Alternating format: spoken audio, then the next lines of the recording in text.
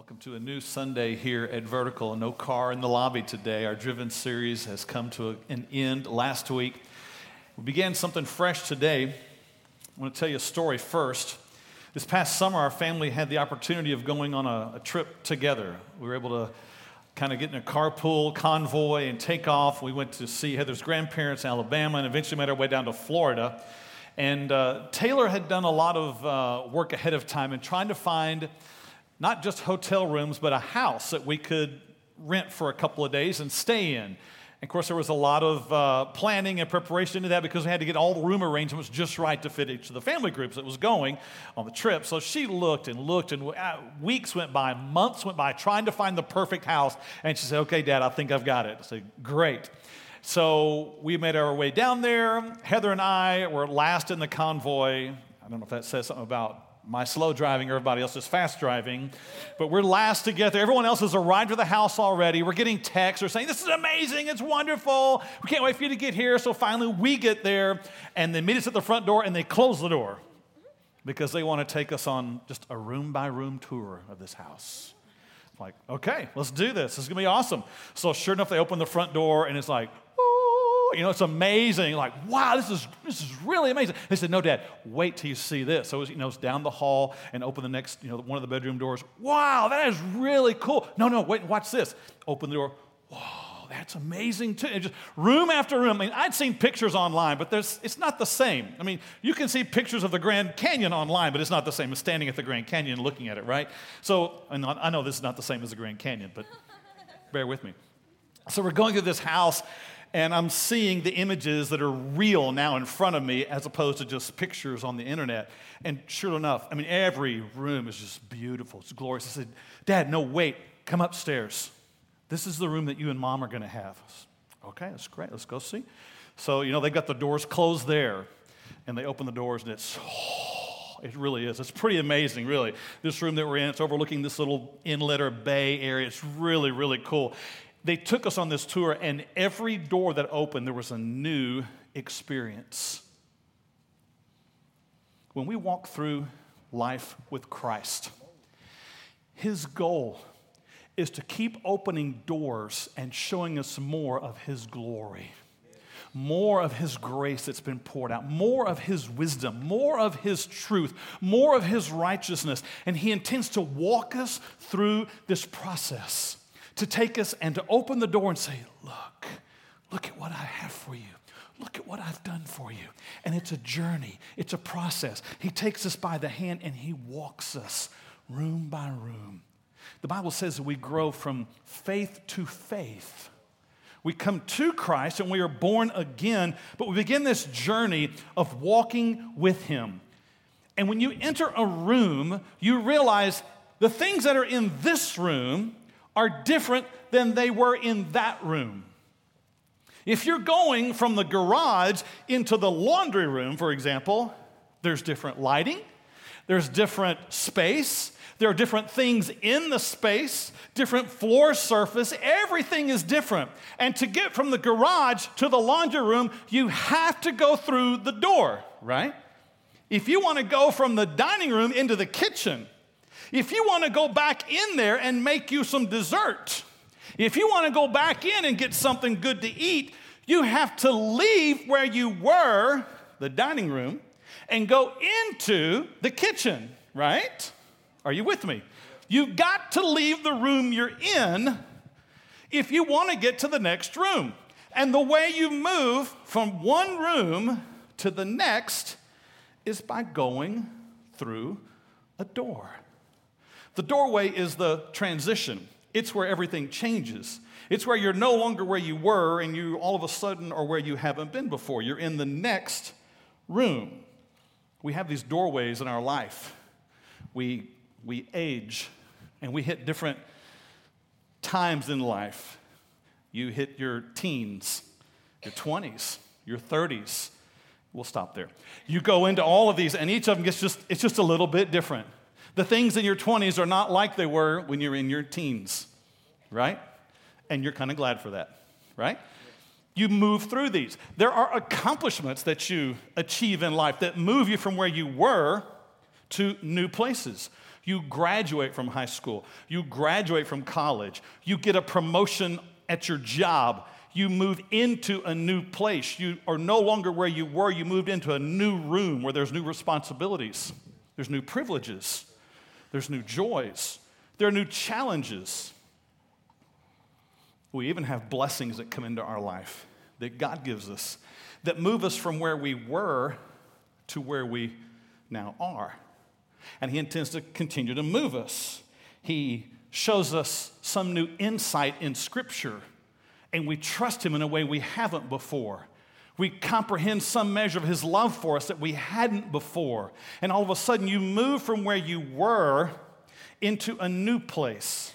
You step into a new room of grace and wisdom and truth, and you experience more of Christ there. And it's not the end of the journey. There's so much more. In fact, you'll spend the rest of this life moving from room to room. And in eternity, you'll continue moving from room to more of the glories that are in Jesus Christ. Sometimes the doorways and the rooms are not always what we thought they were going to be. They sometimes can be sad, difficult, challenging, painful. Sometimes those new rooms are filled with sorrow. We lose a loved one. We lose a job. Experience a tragedy. Experience disappointments, difficulties. And it's a new room. It's a new place. God foresaw it before we ever got there. God planned for the moment before we ever got into the room. And He intends for us to not stay in that room. He intends for us to move through it. Walk with Him into it. Trust Him while we're in it. And trust Him to lead us out. Doorways. It's important that we know how to move through a doorway. Seems like a simple thing to move through a doorway. And maybe here in the physical realm, it is. I simply take some steps in the direction I want to go, and I just move right on through. But in the realm of faith, in the realm of following Jesus Christ, sometimes walking through a doorway is more difficult. It's the same process. You're still taking steps. You still have a vision. I want to go there. I know I'm here. I want to get out of this room. I want to go into that room. But God has a purpose for every room. I want to show you a verse that we're going to use as our launch pad today. We're going to see what it has to say to us. We're going to move forward from it. It's simply a starting place for us in our message today called Doors of Thanks. 1 Thessalonians 5:18 says this: "In everything give thanks, for this is the will of God in Christ Jesus for you."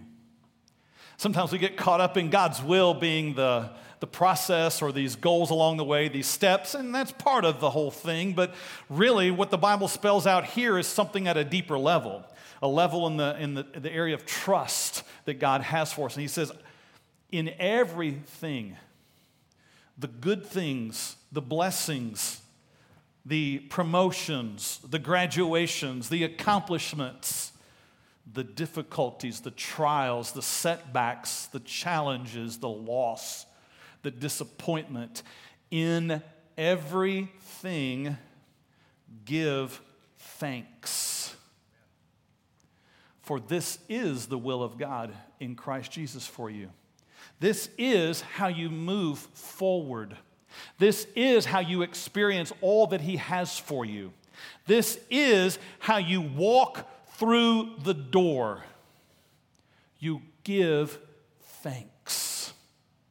You move from grace, from faith, to point in your life, to the next point in your life, to the place of maturity, to the place of strength, to the place of weakness, to the place of trust. And you do so by continuing to walk in thanks. In everything, give thanks.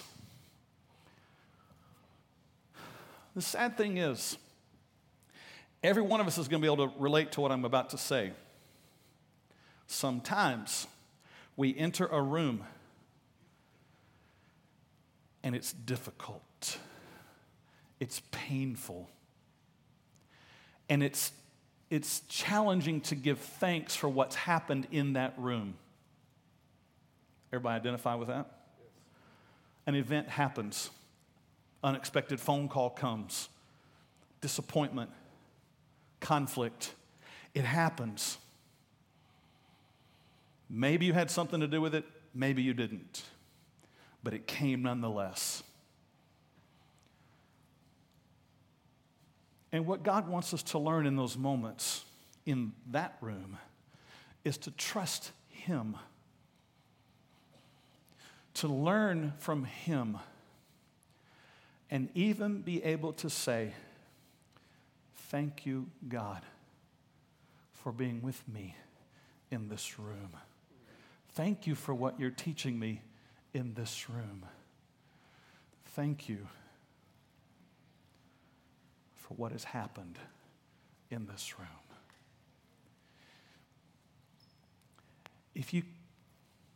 Until you come to that spot, you know what can happen to us? We can get stuck in a room. You were moving along for a while. You were trusting God, you were strong. You were depending upon Him, you were praising Him, you were really seeking Him, and all of a sudden you got in this one room and it was dark and it was difficult and it was painful and it wasn't what you thought, and you don't know what's supposed to happen here, and you wonder where God is, and He hasn't left you, but you just can't see Him in the moment, and all of a sudden you start to get bitter. You start to become resentful. You begin to become filled with anger, and you're in this room and you don't even see the door anymore. Your faith has gone flat. You stopped seeking Him. You don't feel like even trusting Him. The last thing you want to do is praise Him, and you find yourself in this room and you are literally stuck. You can't find your way out. Anybody ever been in a room like that? We can all relate. We know what it's like to be in places like that, where we get stuck, where it's difficult to move forward. Today we're going to see the story in Scripture of a man who found his way out of the room. God called him out of the room, and he responded, and he walked out. He was no longer stuck.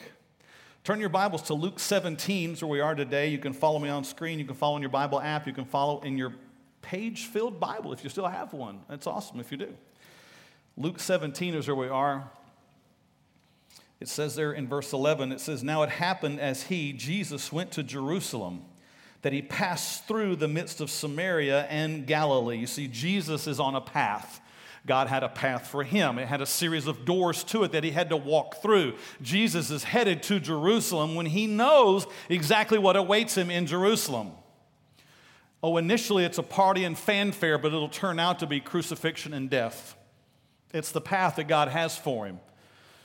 It's not so pleasant in the earthly end, but oh, what happens after that? Ooh. But Jesus is walking on this path, and it takes him through, it says, the midst of Samaria and Galilee. Bible scholars debate this, and I'm not going to today. Some say, oh, that means he went through the middle of Samaria and Galilee, through the between them. And others say, no, he went through the middle of Samaria and Galilee. And it's like, what does it matter? He went through, okay? Enough about that. It says in the next verse, it says, "Then he entered a certain village. There met him 10 men who were lepers, who stood afar off." Now, thankfully, leprosy is not a disease that we are familiar with here in America in this generation. Amen? If you know much about leprosy, you would be very grateful today that it is not something that we have to experience. You see, the Old Testament, the law, gave instructions about what to do for people who thought they had leprosy and who were found to have leprosy. In fact, if you had leprosy, you were removed from your family. You were removed from your friends. You were removed from your social group, and you were isolated. You were forced to live in colonies with other leprous people who had the same disease. It was so infectious and so devastating and ultimately deadly that the minute someone was found to have leprosy, they were removed.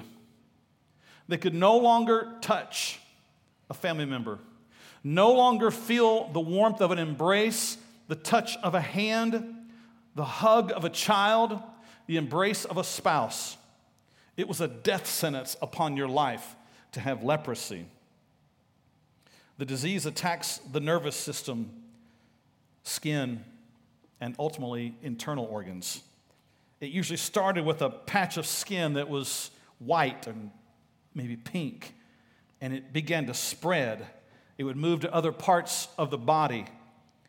The patches would change from something that was just a fair place on your skin to something that looked like a tumorous growth.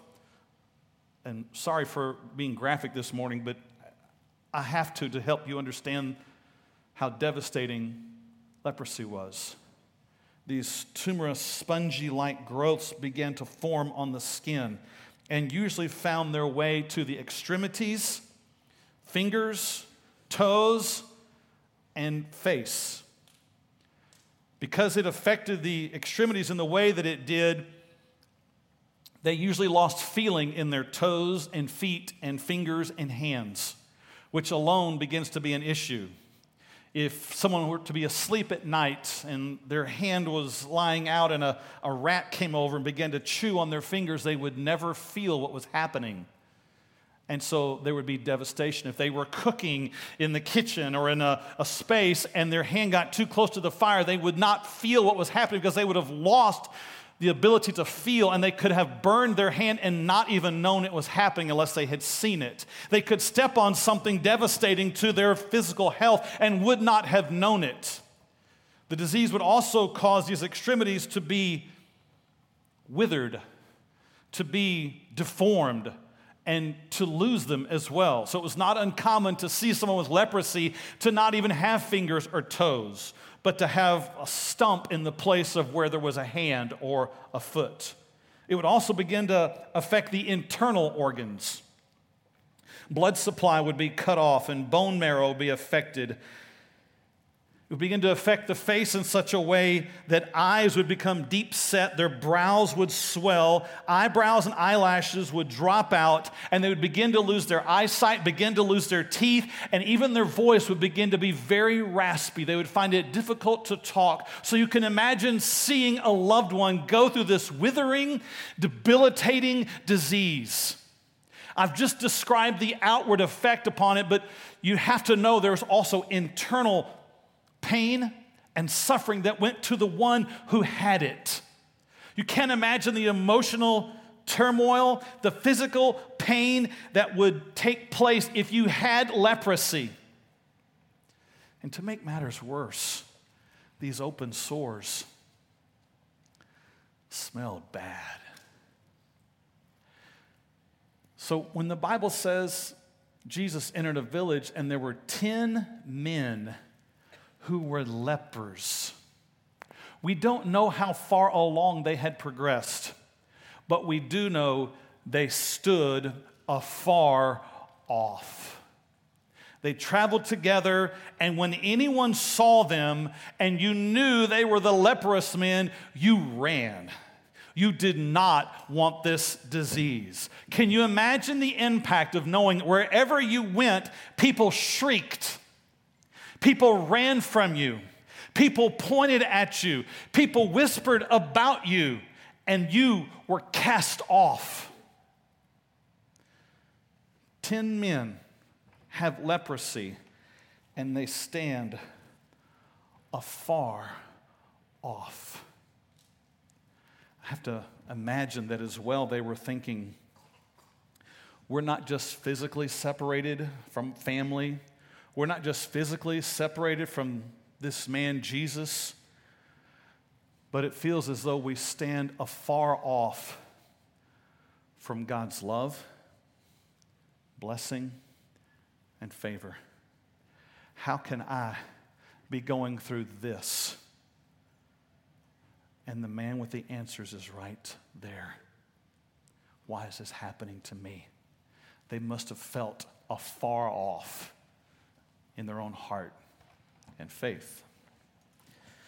The Bible says that they lifted up their voices and said, Jesus, Master, have mercy on us. I don't imagine their voices being strong because of the disease. I imagine it being raspy and it's weak and they're calling out and it's guttural, it's weak, it's frail, but they're crying out from their pain. They know there's nothing that they can do to fix their situation. They know there's nothing that can be done from anyone else's perspective. The doctors have tried and there's no help for them. And so they just cry out for the only thing that they know to ask for, and that's mercy. They sure haven't done anything to earn being healed. They don't deserve to be healed. No one has ever shown them really that kind of favor or trust. So they just cry out for mercy. The passage goes on and it says, so when Jesus saw them, he said to them, go, show yourselves to the priests. And so it was that as they went, they were cleansed. It's interesting, there's no big fanfare. There's no lightning, there's no anything else happening except Jesus hears their cry for mercy and he says, go show yourself to the priest. You see, that's what was required in the law.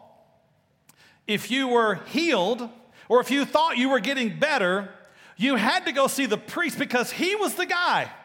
He was the only one who could say, you are cleansed. You may return back to life with your family. He was the one that declared you unclean, and he was the one that could declare you clean. And so Jesus speaks to them. It's interesting the word that he used here. They were cleansed. Cleansed. This disease had affected them. And when Jesus speaks to them, he says, go show yourself to the priest. And it says that they did. They immediately turned and began walking toward the temple. They began walking to go see the priest. They began walking in obedience to the thing that Jesus has said, and as they go, they are cleansed. The order is important there, really, it is. It doesn't say they were cleansed and so they went. It says so they went and they were cleansed. The order is important. It's an order that works in God's kingdom. It's an order he uses. He speaks. He calls us to obey. We take a step of faith, and it comes to pass. That's the way it works. He speaks, you hear, you obey, and it happens. He speaks, you hear, you believe, you obey, and it happens. It's the pattern that God uses. They turn and believe and they walk and they realize, wait a minute, something's happening here. And the further they walk, the more cleansing they recognize. It's healing and the sores are beginning to diminish. And the things that hurt, they're not hurting anymore. In fact, feeling is beginning to return. I can feel the breeze now on my face where I couldn't before. And where the images look so distorted, now I can actually see. Everything is changing for these men because Jesus has spoken, they believed, and they walked in it. He spoke, they believed, and they walked in it. I hope you write that down. He spoke, they believed, and then they walked in it, and it came to pass.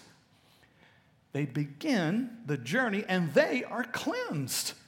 10 men, all at the same time, experience complete life change. Everything's different. And they're now, where they had been thinking about how horrible their future was, now they're thinking about some possibilities. I think I'm going to get to see my wife again. I'm going to get to hold my child. I'm going to get to be with my family again. I'll get to live in my house. I'll get to return and have work to do. I'll get to enjoy the life God had given to me. And things they thought would never come to pass, they were beginning to think about again. Jesus was changing their life, and it happened for all 10 of them. All 10 men cleansed, making their way back to the temple to see the priest. They're obeying the law, what Jesus told them to do. Now, this is where the story changes. This is the part where the story for these 10 men is altered. Look what the Bible says next. And one of them, when he saw that he was healed, returned, and with a loud voice glorified God. 10 men, every one of them cleansed, on their way to the temple. One of the 10 recognizes what's happening, and he has a different response than the other 9. He's about to do something that goes against the flow. He's about to walk in a way contrary to the crowd. It says that he turned and he goes back to Jesus. He's breaking from the crowd, and he's coming back, and it says, and with a loud voice, he's glorifying God. He probably hadn't had a loud voice in a while. He hadn't been able to shout praise. He hasn't been able to say, I love you, with strength in his voice. But he's returning now. He's going back to the one who has changed his life. 9 are walking this way, and 1 chooses to go back. 1 goes in the opposite direction. 1 has a different heart response. They all have the same thing happen to them, but 1, just 1 of the 10 chooses to go back. Something about this event is different for him. Something about what has happened here means something different to him. 9 men keep walking, and 1 says, wait a minute, I can't keep going that way. I've got to go back to the one who just healed me. I've got to do something. I've got to say something. God has just radically changed my life, and I've got to go back. And he goes back, and he's glorifying God. He's spilling out what's happened in his heart.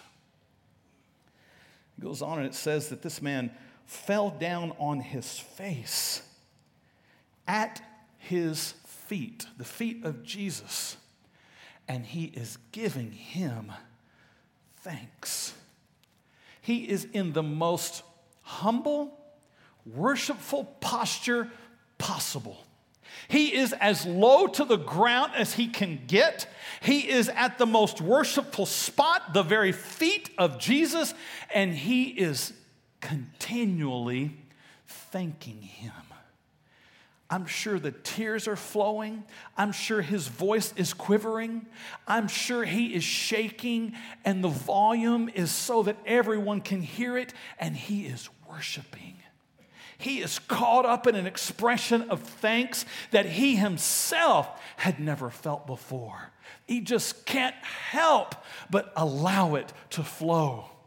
And boy, does he look different than 9 others who just had the exact same miracle happening to them.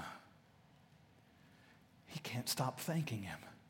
He's thanking him for not just being healed. He's thanking him for loving him. He's thanking him for accepting him. He's thanking him for not condemning him.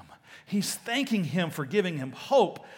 And he's not afraid of what anybody else says or does. I don't know how much time he spent with these other 9 guys. I'm sure they must have developed some kind of bond. I'm sure they had worked together and kind of became their own family because they were all diseased and they just had to go together and they did everything together. They couldn't do anything with anyone else. And so for this man to depart from the 9 and go and do his own thing is kind of a radical departure. He's not afraid. He's not afraid of what they think, and he's not afraid of what anybody else is thinking because you see, this is not just Jesus, 9 guys, and 1 guy. Oh, you see, wherever Jesus went, there were people following. The disciples were listening. They're gathered around, and there's people on the street. It's in a village. There's people all around, and this man is not intimidated by them. This man is not fearful of them. This man is so consumed with pouring out thankfulness that he doesn't care what anybody else says or does. He's not out to please the crowd. He's not fearful of what others are going to think of him or what's going to happen to him. He goes straight back to the one who changed him, and he is spilling over with thanks. Now I realize if you've been a Christian for some time, you've heard the story, and you're like, yeah, I know what's going to happen next. Go on. But let's listen with fresh ears today. Let's hear what God has to say to us. God's word is alive. Amen? It's as alive today as it was alive the day it was penned by the Holy Spirit through men.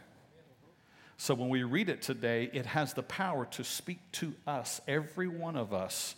So let's consider it alive this morning and powerful and speaking and changing us. Amen? So this man goes back and he's giving him thanks, and then the Bible tells us something.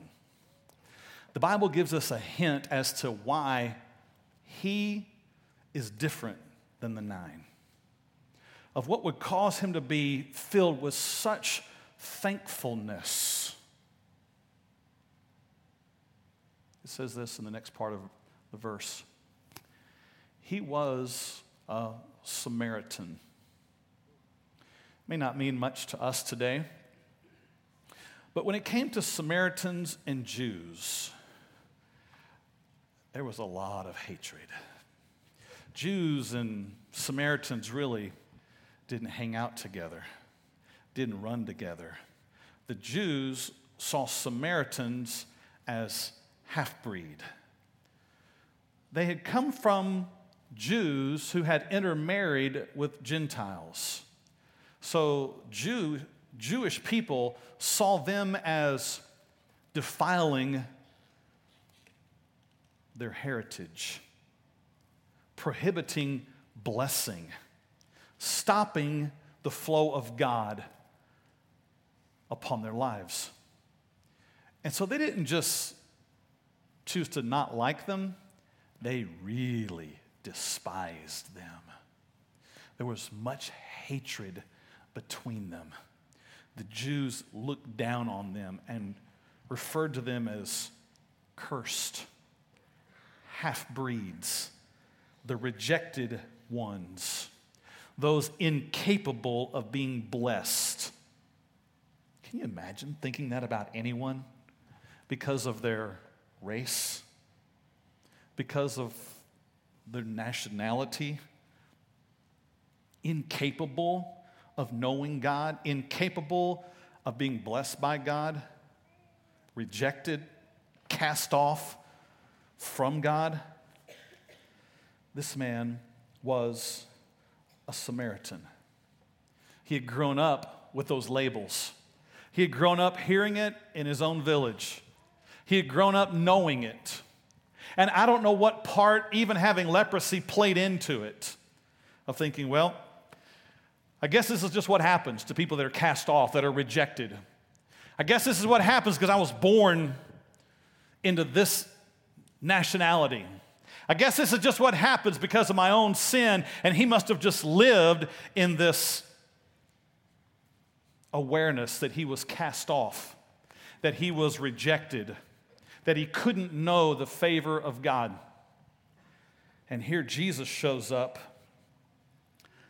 and he speaks cleansing to them. It's not the only account of Jesus speaking to a Samaritan. In fact, it was a Samaritan woman who was the first that Jesus would actually announce that he was the Messiah to. Jesus wasn't afraid of the Samaritans. Jesus loved the Samaritans. Jesus wanted them to see him as life. And so this man, we know as a Samaritan, we get a little bit of background now as to why he is with these other 9 who were all Jews. And they didn't have any choice but to hang together because of their disease. But in this moment when Jesus speaks to all 10, 9 head to the temple, and 1 turns around filled with a deep sense of gratitude, a deep level of thanks that can't help but spill over, and it changes everything. He is so thankful inside, he can't help but make his way back to Jesus and fall down on his face at the feet of Jesus and begin to just worship him. We get a picture about why, because of where he had been. Got 2 points today, and here's the first one. When we know what we deserve, we have greater thankfulness for what we receive. See, you might look at this story and say, oh, that poor Samaritan. I just hate that he had such a poor self-image. Somebody along the way should have told him he was a good little boy. If he just would have had a better concept of himself. If he could have just known where he fit into the global sphere. If he could have just known something about how he fits into the evolutionary timetable. No. You might think he had a poor self-image, but I'm going to tell you what. He actually had a more real self-image than most Americans ever will in their lifetime. This man knew, in and of himself, he was a sinner. He knew he deserved judgment. He knew he was cast off. He knew that in and of himself there was no good thing. And I'm going to tell you what, that's a hard thing for an American to take in today. Hello. You see, we live in a time and a day of great privilege. We live in a time and a day of great concentration on our rights. We live in a time and a day where we expect so much, and we want to remove anything that tells us we deserve something less. Are you with me? This is the awkward, painful part for us because we don't like hearing these kind of things. We don't like hearing that we actually deserve judgment. That because we were born in sin, that we actually should pay the price for that sin. We don't like hearing that stuff. But until you know that, and then you experience the grace that comes through Jesus Christ, you won't have a heart of thankfulness. You have to know what you actually deserve first before you'll ever have a heart that's thankful. And if you don't realize that your sin in your life, and in fact, just the fact you were born as a sinner makes you worthy of judgment, condemnation, and rejection, you'll never experience the reality of what Jesus has for you. Until you realize all have sinned and fall short of the glory of God, you won't experience the glory of God. It starts there. You've got to have a proper self-view. And I mean that in terms of you've got to recognize you were born in sin. And you have sinned. Yes, when you want what your neighbor has, the Bible says sin. When you've had lustful thoughts, sin. Whether you've had adultery or not. If you despise your brother, whether you have actually done anything to physically hurt him or not, sin. And any one of those makes you worthy of death, judgment. But if you don't have that as the backdrop for your life, if you don't understand that as where you've come from, then you'll never walk in a place of thankfulness in what you have received in Jesus Christ. Are you with me? Understand where we're headed here? It's what causes someone to be thankful. It's what this man experienced. It's why he would depart from 9 and turn around and go back and have to worship the one who just healed him. Because he knew he really did deserve what he had. He knew he was going to be forever cut off. And he knew there was only one way that he could ever have life, and that is to experience the mercy of Jesus Christ. Second point. When we have expectation and demand, we risk disappointment, resentment, bitterness, and getting stuck. You see, it kind of comes with a package of being human, but it also comes with a package of living in the time and day and place in which we live. It's easy to have expectations about what ought to be happening to us, of having demands about how life ought to go, of how we ought to be treated, of how people ought to speak to us, of what ought to be given to us, about what we ought to receive, about what people should not do to us because of who we are. And we've lost the concept of laying down our lives and being servants. Instead, we've picked up the mantle of being the master and we expect to be served. It's what comes with the package. And I'll just tell you, the more expectation, demand that you have in your own head as you go through your day, the more you will risk great disappointment, resentment of those who disappoint you, bitterness toward those who hurt you, and you'll find yourself stuck in places with no idea of how to move forward. When that pain happens, when that disappointment comes, when you experience the rejection, there's so many things that come rushing in that moment, so many thoughts. Part of them come from just our flesh, what we were born with, feelings of revenge, feelings of this is not fair, feelings of I'm going to make you pay, feelings of I'm going to embarrass you. All those things, those are natural that come with the flesh. And the more you feed, I deserve and I expect, the more you will face bitterness. And that's when people get stuck. They're moving through life, they're following Christ, they're making some steps, and all of a sudden, something happens. You didn't get the job you thought. The tragedy happened, the disappointment occurred, and you find yourself kind of out of sorts all of a sudden. There's not even a desire to want to even find the door, much less walk through it. It's easy just to sit in the room and be more bitter and to sulk and to blame and to defend and to deny. Anybody in here relate? We get in that room, we get stuck. And God wants us to move forward. He's got more for us.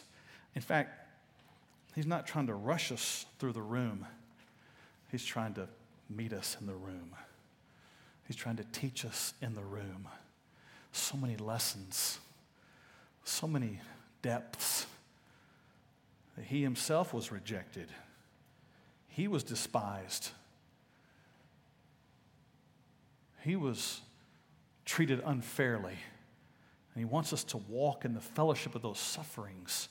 And He calls us to join up with Him, to learn from Him, to move forward with Him, and to get out of this room having learned the lessons and to move on.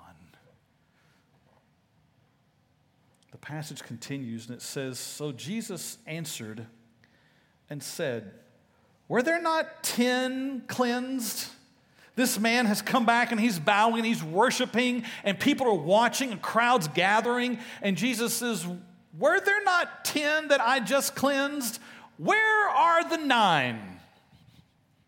It's kind of funny that Jesus asked that because He already knows the answer before He asks the question. It's Jesus. Hello. He knows. So He's really saying all this for the benefit of the one and everyone else that's gathered. Hey, weren't there 9 other guys? Weren't there 10 that were cleansed? Didn't I just do something for a whole group? And there's nothing from the man on the ground who's worshiping. In fact, it goes on, and Jesus says, were there not any found who returned to give glory to God except this foreigner? Jesus recognizes this guy's different from them. He's the outcast. He's the outsider. He's the one that's outside of this region. He's the Samaritan. He's the one. Where did they go? Where are they? And Jesus already knows the answer. But again, you don't hear anything from the man who's worshiping. You don't hear anything from the man who is thankful. You see, that's what happens when you're thankful, truly thankful. You don't get caught up in pointing fingers and blaming and judging and inspecting everybody else's spiritual life and, oh, I bet they're this and I bet they're that. Oh, well, that's why they do that. Now, all that stuff, that's not important. This man that's on his feet, on his face at the feet of Jesus, he's not looking around like, well, those guys sure are losers. Thank you, Lord, thank you, Lord. That's not what's happening here. When you're caught up in truly being thankful, that stuff kind of just pales in comparison. You're not about that anymore. You're not about criticizing and complaining. You're about thankfulness. And then Jesus speaks to the man, and he says to him, rise, go your way. Your faith has made you well. Now, Jesus is not just reiterating what's happened to this man. He's not just explaining to him what has occurred.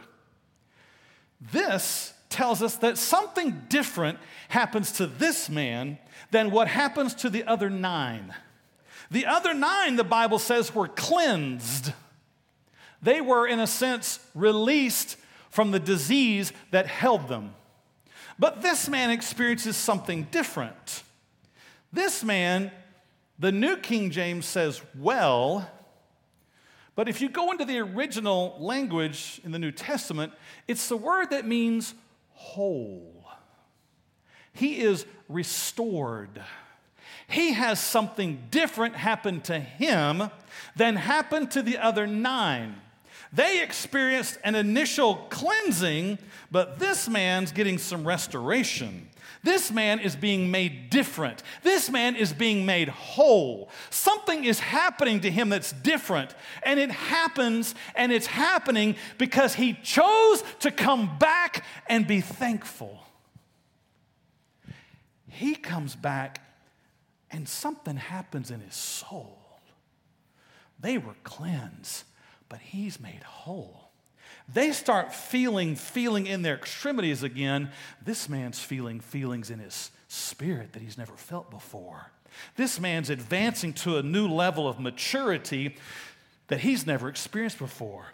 This man's experiencing a closeness and intimacy with Jesus that he's never had before. And those guys are just headed back to the temple. You see, today, there are many people who have come to Christ, and they've made the initial step, and they've been forgiven and cleansed. But they go on about their life as though they maybe even deserved it. As though it was a great thing, but now I've got more stuff to do. And their heart isn't penetrated to the point of great thankfulness. They're just like, well, yeah, I did my religious thing. I'm going to go do some more religious things now. I'm going to go on to the temple. I feel pretty respectful about myself. I'm pretty proud of myself for what I've done. But that's not the case with this man. This man's on his face. He's come back with thankfulness, and he has an experience that sets him far apart. He's made whole. Where there was fear and rejection and hopelessness and despair, he has come back and is thanking Jesus. And it's renewing him. Hope is welling up in him. Peace is welling up in him. New life is welling up in him because he's choosing to be thankful. In our lives today, as I mentioned earlier, it's possible to get to the place where you have gotten stuck. You've entered into a room and you've been there a lot longer than you know you need to have been. The pain has happened, but you haven't progressed. The hopelessness set in and the healing hasn't begun. You're not walking out yet. And Jesus is calling. He's calling to you. He meets you there in the room. He meets you there to embrace, to encourage, to teach, and to walk with you. He says, will you trust me? Will you let me heal you? Will you let me hold you? You don't have to point the finger anymore. I am your Savior. It's how you get unstuck. And you say, well, I just have a hard time thinking about that. I start thinking about what should have happened. This is not fair, and I should have had this happen to me. It's not right that this person did this to me. It's just unfair. And you have a hard time moving back into the place of knowing what you really deserved because you're all stuck with what you should have gotten. To help make the transition, what you have to do when you're stuck is turn and look at the cross.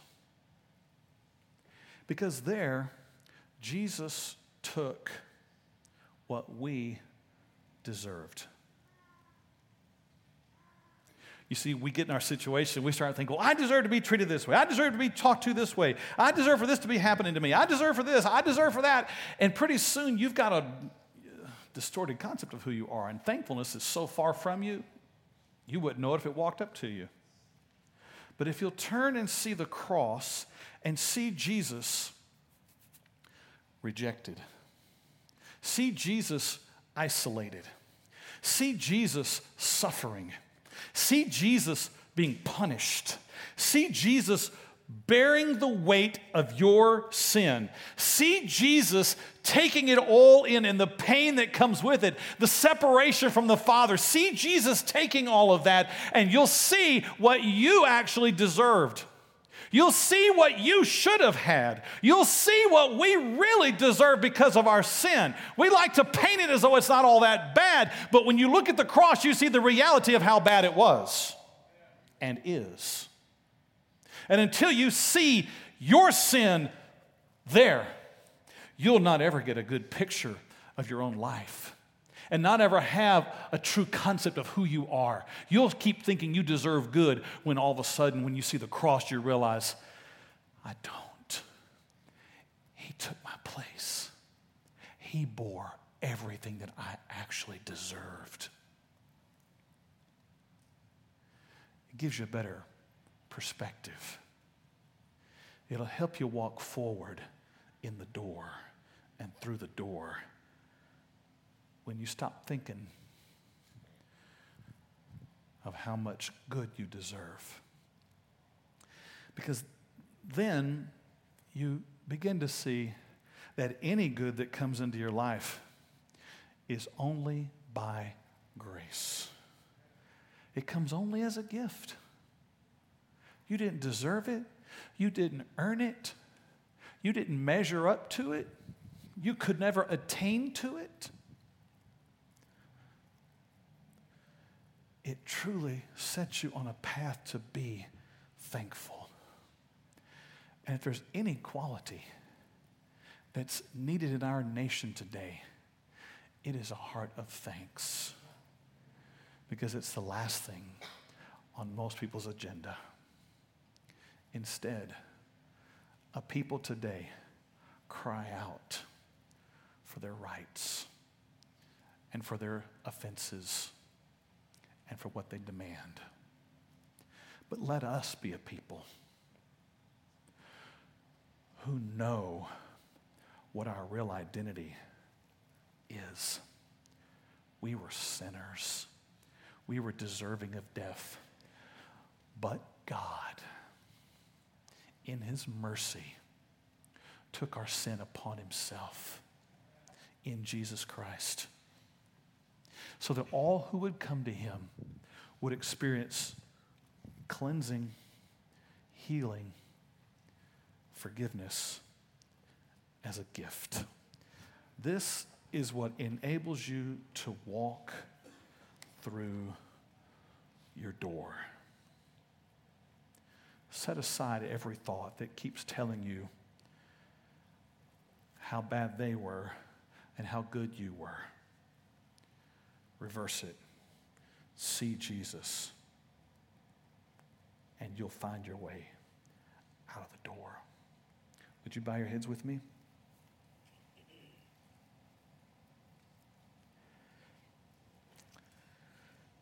Will you see yourself accurately today? Will you truly see who you were as sinner? Will you see yourself as the one deserving of judgment, death? Will you see Jesus in his mercy calling out to you, giving you forgiveness and hope? Will you thank him today for what he has done for you? Will you thank him for his love, for his death, and for his resurrection? Will you see his hand as sovereign over your life and bigger than you, bigger than your problems? And will you see yourself today running back to his feet to say thank you, thanking him for forgiveness, thanking him for loving you, thanking him for accepting you? This is where